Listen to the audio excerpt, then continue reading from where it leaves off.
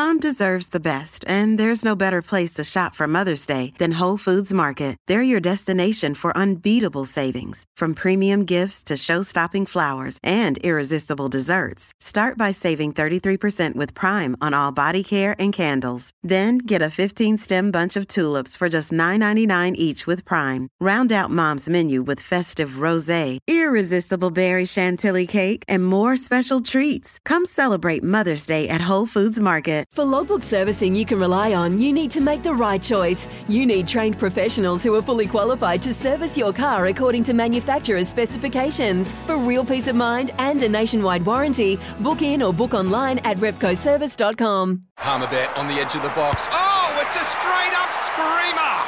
Download our app today and enjoy straight-up screamers this FIFA World Cup with great odds, great promos and same-game multi at Palmerbet. Gamble responsibly. For Gamblers' Help, call 1-800-858-858. Well, head knocks and concussions in sport at all levels are a serious concern. A new report headlined by Dr. Chris Nowinski has revealed that repetitive head impacts are a definite cause of CTE. Now, the big concern is what will sporting organisations do to acknowledge this and make steps to protect their players, especially the young, the children. One Kiwi neuroscientist who contributed to the research for that paper is Dr. Helen Murray, based out of the University of Auckland, being an athlete who has represented New Zealand in both inline and on ice hockey. This is an issue that she wants to understand better through her research and make a difference for future athletes. And Dr. Murray joins us now. Helen, good morning. If I can call you Helen, welcome to the show. Kia ora. Thank you for having me. Yeah, that's absolutely fine. Helen, okay, firstly, this paper is known as the Bradford Hill criteria. Can you explain what that criteria is? Yeah, exactly. So the Bradford Hill criteria are a set of 9 viewpoints or criteria that we can use to evaluate evidence that an environmental exposure causes a particular outcome. So in this case, that repetitive head injury causes CTE pathology in the brain.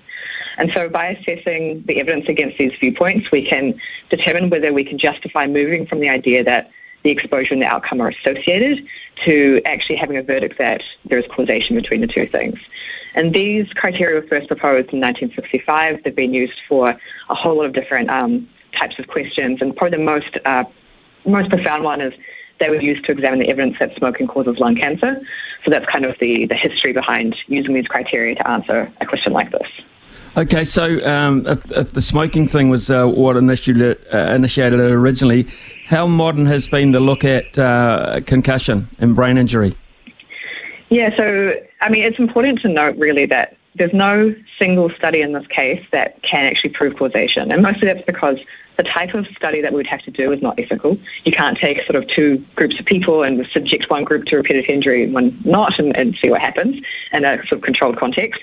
So we're always going to have to accept that this idea of causation is kind of a continuum of like highly likely to highly unlikely. And that is something that's, across many different questions across history has been sort of used for. But what we did here is we looked at all of the evidence on repetitive head injury and CTE through the lens of this criteria. So we really looked across the whole spectrum of evidence that's out there since CTE has been described. What sports were focused on during the research?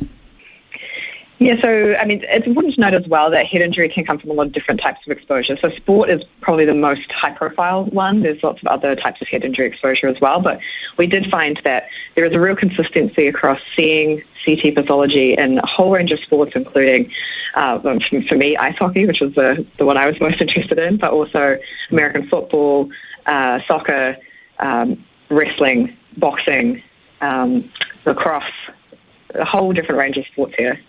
The elite female sport is on the rise. There's no doubt about that at the moment, Helen. But with studies like this happening post-mortem, has there been much on how head impacts affect women and compared to men? Yeah, that is such a great question, and obviously one I'm very interested in for personal reasons. The truth of the matter is that women's sport at this sort of repetitive head injury context is relatively new. So when we study the brains of people who have CTE, we're looking at people who died in their 80s, 70s, that kind of thing, and the head injury exposures would have been 40 years earlier.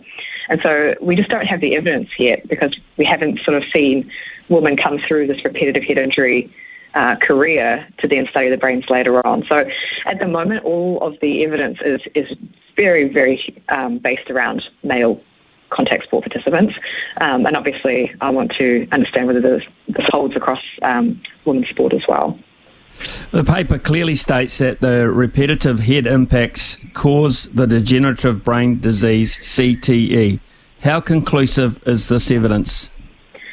So I think that was one of the outcomes of the paper that was really surprising. Is the evidence is hugely strong. So there are 9 criteria that we looked against, and I think the strength of association criteria, which is that the outcome is more frequent in groups that have head injury exposure than groups without, that is probably the most robust and strong evidence out there, that we just don't see CTE in populations of people who don't have repetitive head injury exposure.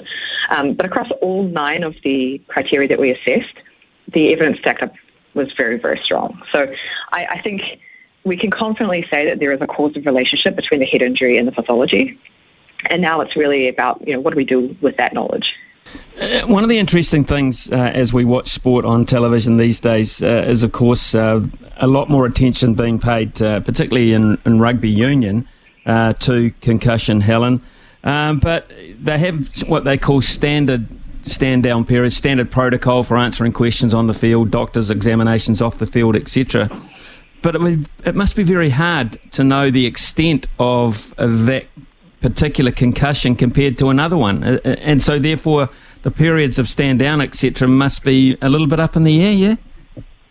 Yeah, and this is one of the questions I think we need to be putting the emphasis and effort into to answer. Is there is a huge difference between people's symptoms, between the concussion that they receive, how long that they will take to recover.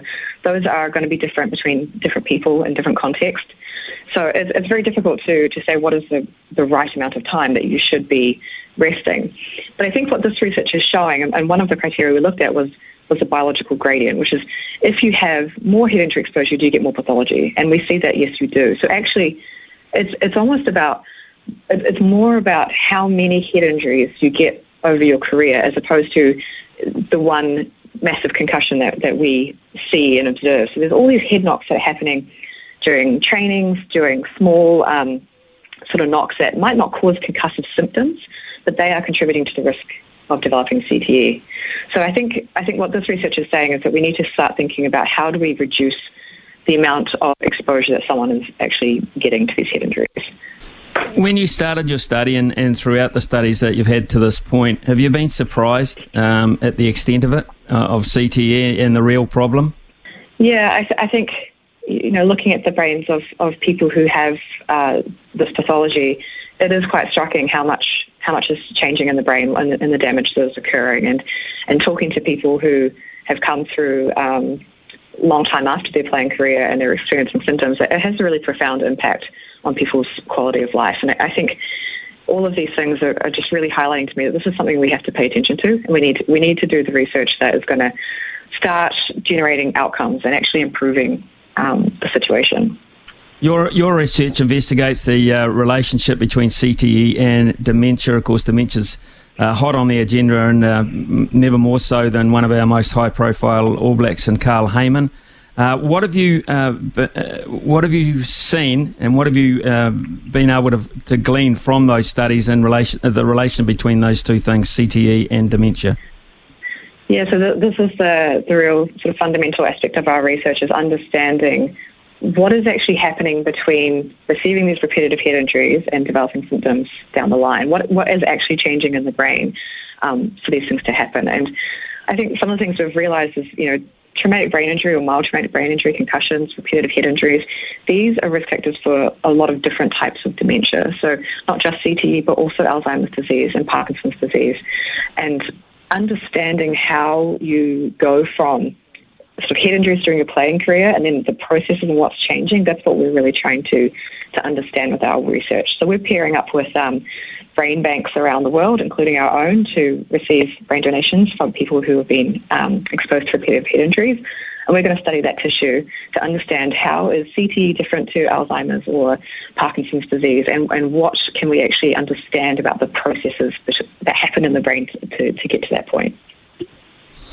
And this, of course, you kind of expect this is going to affect people later in life, but of course that may not be the root cause of it. Could start very early on in the piece, as much as youngsters playing football. And one of the things they're looking at, of course, at the moment is the repetitive heading of footballs, which obviously could be a real issue.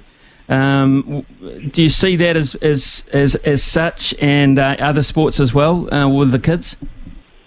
Yeah, absolutely. And it comes back to what I was saying before about that duration of head injury exposure. We know from the studies that have been done that the more head injuries you have, the more exposure you have, the higher the chance. So by reducing the amount of exposure, stopping kids from experiencing these impacts young, you're decreasing that exposure by 5-10 years, that kind of thing. So I think anything that we do to reduce contact in sport for young children, reduce head impacts through hitting the ball and that kind of thing in young children, that is going to help reduce the exposure and therefore reduce the risk of CTE. So I think those things are really important to look at.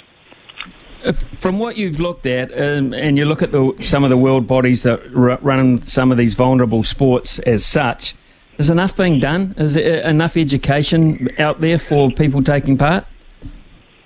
Yeah, I think the education aspect of it is an important outcome. What we hope from this study, we hope that by putting this out there and really showing the evidence for a causal relationship, we can start to move past this debate of is it causal and actually get into doing the research that really matters in terms of finding out, what should sports be doing to reduce head injury exposure? What can we do as athletes to reduce the risk?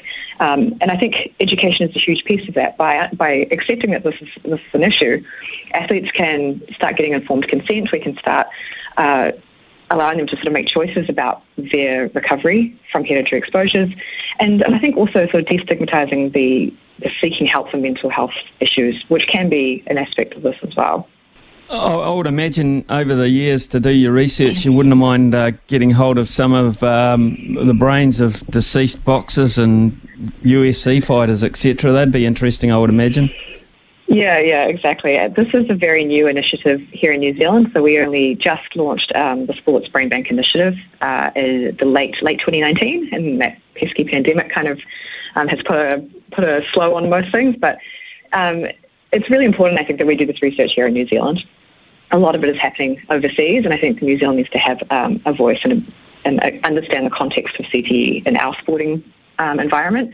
And so it has been a relatively recent endeavour. We've opened sort of our Neurological Foundation of New Zealand Human Brain Bank to receiving these donations. So yeah, we're just sort of getting the word out there that this is research that we're doing, and to do that work, you have to study the brain of someone who has the disease. So people who have had repetitive head injury, like boxers, like rugby players, like UFC, these are the kinds of people that, if they donate, we're going to learn a lot about this disease. Helen, is it possible to give parents a message here? Is there anything to look out for with your kids as such from their sporting activities, or if they've had a bad knock or anything of that nature? Is there anything conclusive yet, or is that still very much up in the air? I think for parents and really for anyone playing contact sport, it's just thinking about the risk that you're taking. Do you need to have your child in a contact environment when they're 5 or 6? Probably not.